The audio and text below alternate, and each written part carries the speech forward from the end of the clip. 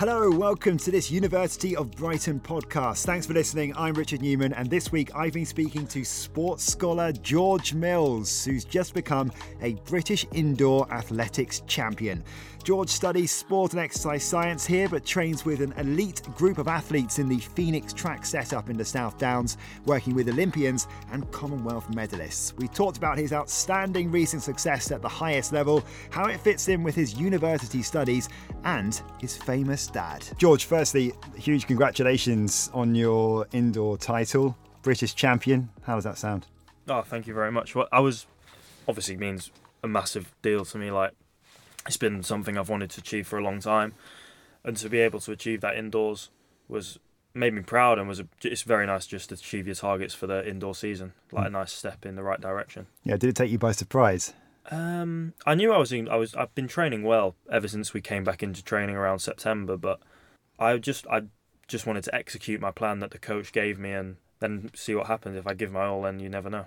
Yeah, so this was a successful doubleheader in Glasgow, for people that don't know. 1500 metre personal best at the Indoor Grand Prix, which, again, if people don't know, is one of the biggest indoor events in the world. And that took you third in the British rankings. And then a week later, you then win the 1500 metres at the British Athletics Indoor Championships to win the title. The week before the British Champs in Glasgow, it was a surprise that I got in the race. I got a call the Wednesday night before the Saturday, because there was a dropout, and they were like, "Oh, would you like to fly up and race?" I was like, I jumped at the chance, obviously, because I knew how good an opportunity it was to compete at that level against some unbelievable athletes who have been there, done it all. It was just a great opportunity for me to learn, and it was a win-win situation no matter what happened. And fortunately enough, I was able to come away with a big PB. Yeah, best field you've run in? Oh, 100%, yeah. Yeah. So is that quite interesting then to run in that kind of field? You train with some elite athletes as well, which you're going to come to a bit later on, but to run in that kind of field, that obviously has pushed you on. Yeah, definitely. It's almost to be around, in the warm-up area, be around people who you've seen for 5 years or whatever, been watching the sport, watching Olympics, world champs.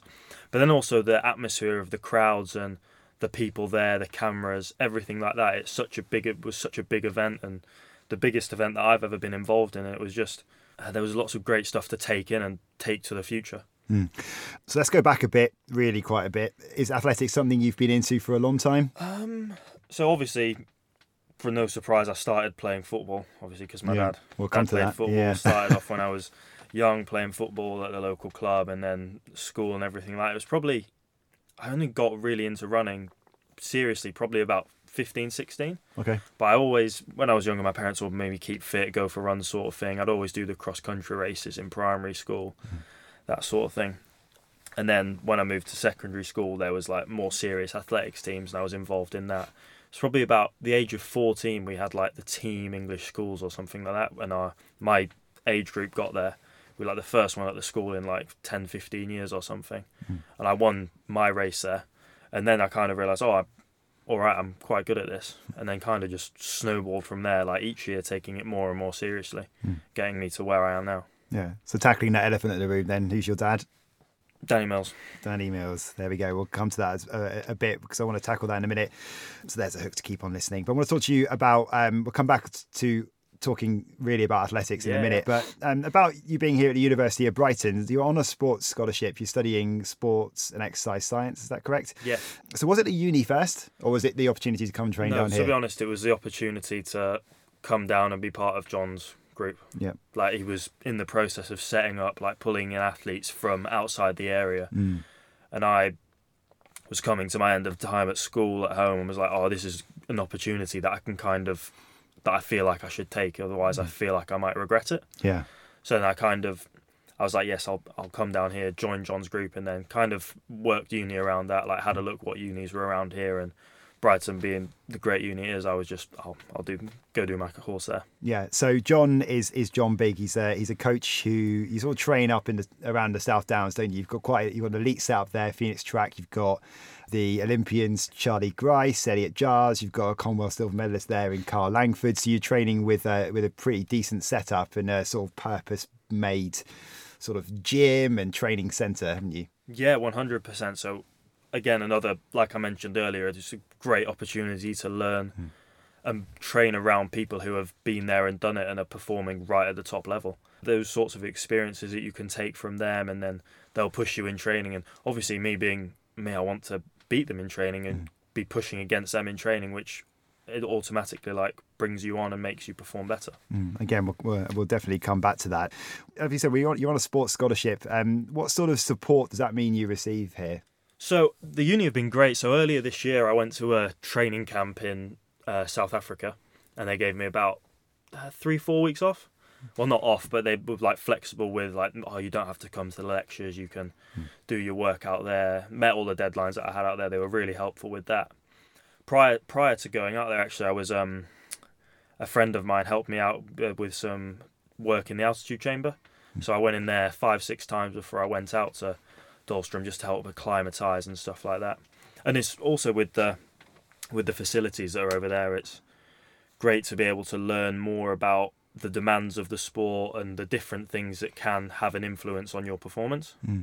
Yeah, that's what I was going to ask actually, because you're studying sports and exercise science, so you'd imagine that as an athlete training pretty much full time, that's knowledge that you're getting from your studies has got to be having a good impact on your training, I guess, and how you having a better insight of what you're doing. Yeah, without a doubt. So it's more so with all of the research papers I'm having to read, the lectures I'm in, it's all again like I'm a big on like learning, getting much experience as I can, and then applying that in any way that's possible. So with the sports course, I've tried to focus it more on the performance side, the stuff that I want to learn, which is nice. In like the final year, you can kind of pick and choose the sort of things that you want to work on.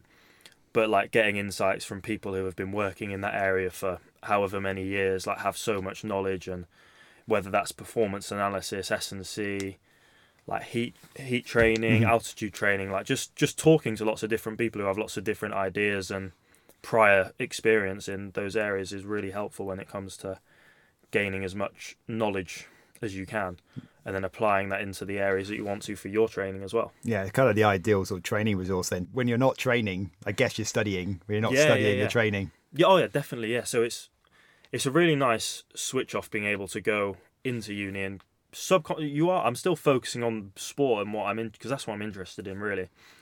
But then being able to like apply, think, oh, that might work for this, that might work for that within my training. Do you see yourself using it as well further down the line? So like after, obviously we all know sports careers are short. Yeah, the degree. Okay, yeah. So I kind of, 100%. I enjoy what I'm doing at uni. Like I'm very interested in how you can improve performance really, because at the end of the day, everybody knows the big things that can, but if you can find a little 1 or 2% in like a cool little different study or something like that, or a supplement, or like something different to do with your warm up, then yeah, I'd love to like work in that area in the future. Yeah, and university's just got a new accreditation, don't know if you know about it, which means that maybe attracting more sports scholars here in the future. So for anyone that may be considering coming here on a sports scholarship to help supplement their sporting careers, what would you say to them? Anyone that was considering coming? The sports scholarship's been great. I've been working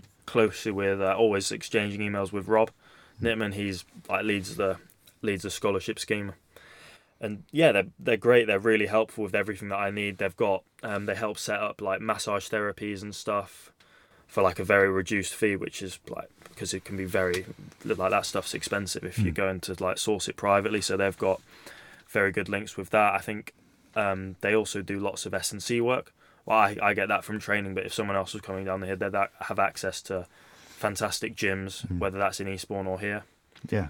And then yeah, it's just, again, lots of conversations that you can have with people who have had lots of experience in sporting performance and competitive areas. How tricky do you find it then, trying to balance these two? Don't get me wrong, it's difficult. Like sometimes I get in from training and I've like planned before. I'll be like, I'll get home and do some work, and then like that's just a complete write-off because it's been like a 3-session day. I'm absolutely off my feet, like tired, and just want to chill out. But to be honest, it's just about, like, I'm always in constant conversation with my lecturers, like exchanging emails. They know like the situation. Like if I have to ask them a few questions over email rather than going to meet them or something, they're totally okay with that. And it's also about just knowing when your deadlines are. If you know when your deadlines are, you can prepare what you need to do before then, get it done early. And then if you need to change little bits towards the end, then that's what I'd recommend. Just if you fail to prepare, you're preparing to fail. That's one of the things my dad used to tell me. Yeah. So it's the same in everything. Like if you don't like know when you need to get something in, if you get to 2 weeks before, you're like, oh, I've got no chance of doing it. So knew my deadlines all at the start of the year, and then just tried to work everything around that. Yeah. What were your sort of teammates think of you doing your degree as well at the same time? So I know Charlie and Elliot have both done degrees. I think Finn's done a degree as well. So probably about half of us have done a degree. A couple of them work. So I think it's just kind of the process you go through. Because 2 years ago I wasn't good enough to go and be a full-time athlete. I needed something else to work on, something else to do. And but like coming to this period now, like I enjoy what I'm doing. I'm enjoying training, enjoying uni, and I know how both of them are starting to work a little bit more. Coming back to the setup that you're involved with John Bigg, so it's an offshoot of a local club, Brighton Phoenix, from around here, Phoenix Track, and we talked about then training with these guys who've been at massive athletics events around the world, the biggest sporting events. Yeah. And you've already said about how they sort of drive you on. Do you sort of feel like you're sort of soaking up a lot from them almost every day that you're training with them, and sort of the way that they train, the way they live their lives? Yeah, definitely. So when I first came down, it was about September 2017. I was naive as anything as an athlete. Like most young people, you think you know so much, but then you come into this environment and you're like, oh my, like you're like, I had nothing. Like, but that's easy to look back now in hindsight. So yeah, it's especially when I'm on training camps with them, like you're like living together, you're in like close contact all the time, you're doing all the runs, all the sessions together, you're going out for dinner together. I just like to ask questions to them to try and learn as much as I can, because I'm quite a bit younger than all of them. So like I try to take as much as I can from their previous experiences, how they like to do things, and you can kind of take bits from everywhere to work out what works best for you. You're quite a tight-knit group, because it's a kind of a strange sport, athletics, isn't it? You're all individually running for yourselves. At the same time, you're all usually trying to make the same team. Yeah. So yeah, everybody's really good friends, to be honest. Like, so it's nice because athletics is usually an environment where it's just you. But with everybody all operating at a really high level, everyone understands and everybody wants to like almost keep pushing each other. Yeah. In training. So if you're having an off day, someone's going to be feeling good, so you've got to try stick on them and push them. But then on the social side of things, like training camps more so, because everybody's got a bit more spare time out there. You've not got like the normal stuff that goes on with life, like having to go to work, having to go to uni. So it's a bit more relaxed, and you will go for a few more coffees or whatever, something like that together, go out for a dinner at night, cook dinner together, that sort of thing. And it's not always talking about training. Sometimes it's just nice to just have a normal chat with them and that sort of thing. Yeah, absolutely. Going back to Glasgow then, I mean, a pretty ideal start to the season for you. Couldn't really have gone much better. Obvious question next then is, what are your sort of hopes for the season? What are the targets that you've got coming up? So indoors for me was about just experience and racing, getting as much like knowledge as I could of like the different events, especially the 1500, because I've not done a lot of work in that area before. And then I finished like fantastically well, couldn't have been more happy. So that's a massive positive going into the summer. But going into the summer, I just want to keep improving. Just want to keep improving, like stay healthy, and again get as much experience as I can, and get to the Olympic trials on the 20th of June in the best shape I can possibly be in myself, and we'll see what happens. Yeah. Because it's unrealistic to think that I'm like going to make the Olympic team, to be honest. Like, there's a lot of very good guys out there. Like, there was 3 in the world final last year, and then there's Charlie, who's the 4th fastest of all time in the UK. So, but I mean, it's a sport where it's who performs best on the day, isn't it? Exactly. So if you've got the time when you go into the qualifiers, you've got a chance. But it's very much this year, like just like last year was for me. It's again just about learning as much as I possibly can, just continuing to improve and staying on that curve of progression which you need to be on. Yeah, you say about 1500 meters is not something that you've done a lot of work in the past, because you mainly focused on 800. Is that right? Yeah. So where are you at now then? Are you focusing more on 15 rather than the 8? So when I was younger, I always ran 800s. So I won European under 18s in 2016 for 800 meters. Then, to be honest, after that, I had 2 years out injured. Didn't race for 2 years. Came back last year, was doing 8s and 15s. This indoor season, did more 1500s. But to be honest, I love the 800. It's what I've always done as a younger kid. But then the 15, it's new. I've been running PBs in that. I've been winning races in that. But I think they're both, well, for me, they're both similar sorts of training that you have to do. For some people, their 800 training is very different to their 15 training. But there's quite a bit of overlap with mine. I think like how my body is, what I respond to. But yeah, I don't know. I'm more than happy to do whatever I'm going to be best at. What's your coach want you to do? John's very relaxed on it. I think he wants me, he knows that you have to run a good 15, you have to run a good 8. Sure. And then to run a good 8, you have to be strong over 15. So it's kind of like, we'll work around both those areas, and then whichever one's looking like you're progressing towards and looking better that you might perform in, we'll decide then. You say that you think the Olympics is unrealistic in your mind. Well, but it's a long shot. Yeah, sure. Maybe that's a better way of phrasing it. A long shot, but it must be something that's on your mind. That's the target, isn't it? Yeah. I mean, that's what's driving you every day. 100%. So like, it's no matter, everybody gets sucked into like the Olympics like every 4 years. It's like the equivalent of the World Cup in football. Like, it's the biggest stage that you could possibly perform on in your sport. So yeah, obviously, like, it's in the back of my head when I'm feeling in a bit of a session, like, oh, you never know, like, this could make the difference in the trials, or you could just nick the time with this sort of thing. But yeah, you dream about that. Yeah. It's a dream, really. Like, it'd be something I'd love to be able to do. Obviously, you said that you're younger than most of the guys you train with. So I guess, would you look at it as these Olympics would be almost a bonus? The next ones would really be your peak one. You've hit the nail on the head there. So that's exactly what it is. When I've been speaking about planning and stuff, like if I was to make this one, it'd be like completely a massive bonus. It'd be a win-win. It wouldn't make a difference. Like I said with the Glasgow indoors, when I got the late call, it's like a win-win. Like, it's a complete bonus. It's just a massive like learning experience. Yeah. And then like in a few years' time, then you want to be really performing and like pushing to do well. Yeah. So would you say that your sort of big target next would probably be the next World Championships, but hopefully you can get into the Olympics this year? That's kind of the yeah. We'll see. Yeah, elephant in the room we've got to sort of tackle, I think, is obviously just the coronavirus, and it's about, it's across all sports at the moment. The doubts about, you might be you signed up to meets at the moment that you don't know where they're going to take up. So I'm heading out to Flagstaff in Arizona. Yeah. In about a month's time, flying out there for an altitude training camp where I'll be there for 3 weeks, and then I'll head to San Francisco and LA to do a couple of races. At the moment, those races are still on, but you never know. Yeah. Do you talk about it within the group? To be honest, not really. Yeah. We've not really had nobody's really talking about it. It's kind of just, everybody knows it's going on. Everybody knows it's a horrible issue that's like people are having to deal with in different parts of the world. But everybody seems, especially in the UK, people seem to be just getting on with life. I don't know if that's because it's not very severe here yet, which is a possibility, but yeah, everybody's kind of just working towards their goals and just keeping doing that sort of thing. Yeah, I mean, if the Olympics didn't happen, it'd be one of the biggest sports stories ever. Never been postponed or cancelled in peacetime. It's only ever been because of wars. So, I mean, for athletes across all sports, there's nothing else you can do other than assume it's just going to happen. It's one of those things that's out of your control. Yeah. Like when I went on my first team, actually, by a youth team, I think it was in England under 18s team.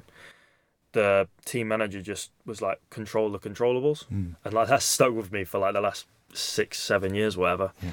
And it's one of those things like you can't if you're stressing about it, you're going to waste so much, and you can't stay indoors all the time. You kind of just got to do what you can to maybe make yourself cleaner, healthier, whatever. But I think if you think about it too much, I guess you're going to end up dropping off your training, and then you're behind. Well, it's like anybody. I don't think you can be worrying about that, because if you're anxious and worried about that, then it's just going to affect your life really badly. Yeah. Returning to your dad, I guess for me, I remember his football career best for the Leeds Champions League run in the 2002 World Cup. Yeah. How old were you then? So I was 2002 World Cup. I was 3. Right, so not something you remember that much? No, and then Leeds, I was probably 4 or 5. So to be honest, I don't remember any of that. I've watched, they had old videos, which we used to watch when we were about 8 or 9 and we understood it a little bit. Right. Can't play them anymore because nobody has a video player. Your dad not go and put it onto VHS, the DVD converter? Do he sit you down and say, this is the 2002 World Cup? Yeah, but when we were younger, he had loads of videos. Especially, I remember watching all of the highlights from that, and also when he got promoted with Charlton in '99. That was just after I was born, so I remember watching that on video. But I do remember his days at Man City. Yeah, because he didn't retire till 2009, did he? So yeah, well, he retired at 30 though. Yeah, so he's still really young. So unfortunately, I didn't get to see him when I would have understood it a little bit more because I was still young then, wasn't massively interested. But we used to go to Man City quite a lot. Like, I remember we'd sit quite high up and we'd be able to see on the pitch. He'd always like wave when he came out. But I don't remember the specifics. I just remember being there and seeing different things and that. Yeah. I'm wondering that sort of professional sports setup, what you would have grown up through. So, your dad coming home from training, I guess, every day, and he's a sports person that has to be disciplined off the pitch as well as on it. So I'm quite interested to know sort of mentality. So he's growing up around that sort of influenced you. Oh, without a doubt, 100%. So he's very much, both my parents are, but dad especially, is very much do everything you can. Like if you work as hard as you possibly can, if you don't give 100%, that's not good enough. Like, so that's very helpful when obviously in a sport that I'm doing now where it's just about you. And if you give everything, you'll get results. So yeah, it's been very helpful to see that, and it's inspired me almost to see that's what you have to do, this is how you have to live, and that sort of thing. Yeah, we see quite a lot of famous sporting families. They often don't actually cross sports. So it's usually in the same sort of sport. My younger brother plays at Everton. Oh really? So, okay. Yeah, so that's same sport. Yeah, so he's a talented one. Okay, so how's he doing there? Yeah, he's good. He's just coming towards the end of school, so hopefully. So I think he's being kept on for the next year or so. Right. So. Yeah. So just got to keep working hard. Yeah. You said that football was something that you started off playing. Is that ever something that you really considered? Yeah, that was a dream. I wanted to be a footballer. Pretty much, I think every kid would want to be a footballer. But at the end of the day, I wasn't good enough. Which is normal, really. Hardly any people make it into that profession, and then kind of moved, like I mentioned earlier, moved towards athletics in school and that sort of thing. And then around the age of 15, 16, I was like, I'm good at this. I think I can do well here. Yeah. Because I always I love see, like we said earlier, I saw my dad being a professional sportsman. I was like, that's awesome. That's so cool. And then kind of saw athletics and running as my opportunity to do that. Yeah. Maybe. What sort of advice does he give you apart from you said about giving 100% all the time? Yeah. It's probably because he would know from his own experiences, like you said, for your brother who's at Everton. Yeah. So maybe a bit easier to say this. Literally, this is the situation I was in at different clubs. Yeah. But for you, it's different. So probably quite exciting for him to do something a bit. Yeah. Obviously, a lot of it crosses over. Yeah. Experience in sport, getting yourself ready for competition, getting yourself ready for training, recovery, nutrition, all of that sort of thing all crosses over. It's purely just different sports, but I'd say it's probably easier for him to help me with running than it would be for me to help somebody with football. Right. Because running's a very fairly simplistic sport. It's basically just run quicker than everyone else. But focus as well. There's a lot of it's mental. Yeah, exactly. He's very, he's very, very good with helping me mentally. He's come on, you've done all the training, you can do this. Just execute your plan and do everything like that. It looks like that would be the case from the outside because obviously your dad said ended up going into a successful media career. He's been there and done it on the highest level in front of however many fans. Yeah. So and under big pressure. Yeah, exactly. So he understands the pressure that I put myself under, because that's a lot of it.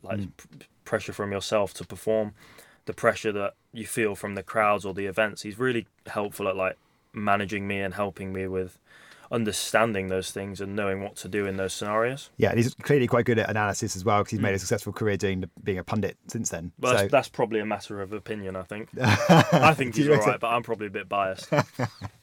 Right, look, thanks for coming in today. We finish all podcasts with just a few questions at the end, which are sort of like away from what we've been talking about, really, just a bit of fun. So the first bit would be, well, who do you look up to as a role model, aside from family and why? So obviously my dad's probably my biggest role model.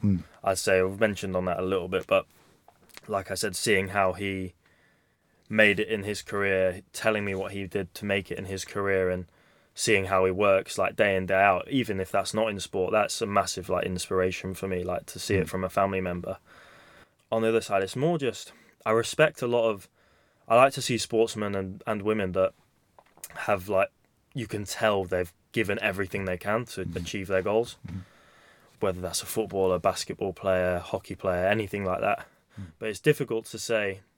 I couldn't put like the nail on the head because, to be honest, my dad's my biggest role model in that sense. Quite different to maybe other people because they don't have like a former like England footballer as their dad. Yeah. Who do you end up supporting? Weirdly, so this is a funny story. I'm a Chelsea fan. Really? Yeah. So basically, when I was like before my dad signed for Man, like when I was like 3, one of my dad's mates bought me a Chelsea kit. Mm-hmm.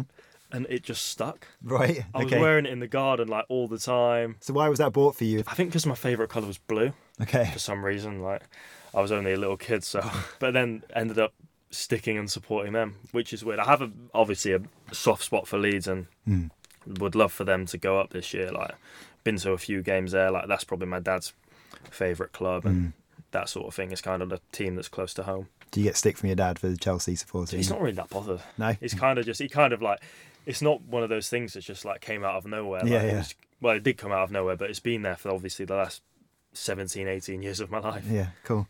Right, since coming to Sussex, where's been your favourite place? And when you do get any spare time, where would you like it to be? So I usually love heading into the lanes in Brighton.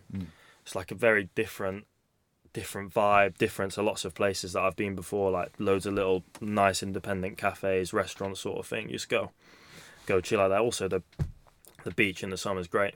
Go chill out there with a few mates, like like on a rest day or something like that. Just have a lemonade occasionally. Yeah. Tell us something about you which most people may not know. That's a difficult one. Is it probably that you're a Chelsea fan? Yeah, that's probably it, yeah. And that my dad's mate, thought it'd be funny to buy me a kit and didn't think it would stick there. Absolutely, yeah.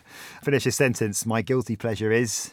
I don't know. I wouldn't say I have a guilty pleasure. No? No, weirdly. Is there anything when you're doing like a really hard training block where you know you shouldn't be eating badly? To be honest, crave? When we're training really hard, we're like really pushing ourselves, and I think everything in moderation isn't bad. Right, yeah. So like I think if I've had a big day of like I've done a track session in the morning, I've been to the gym, and then I've ran again that evening, it's not going to kill you to have a couple of biscuits.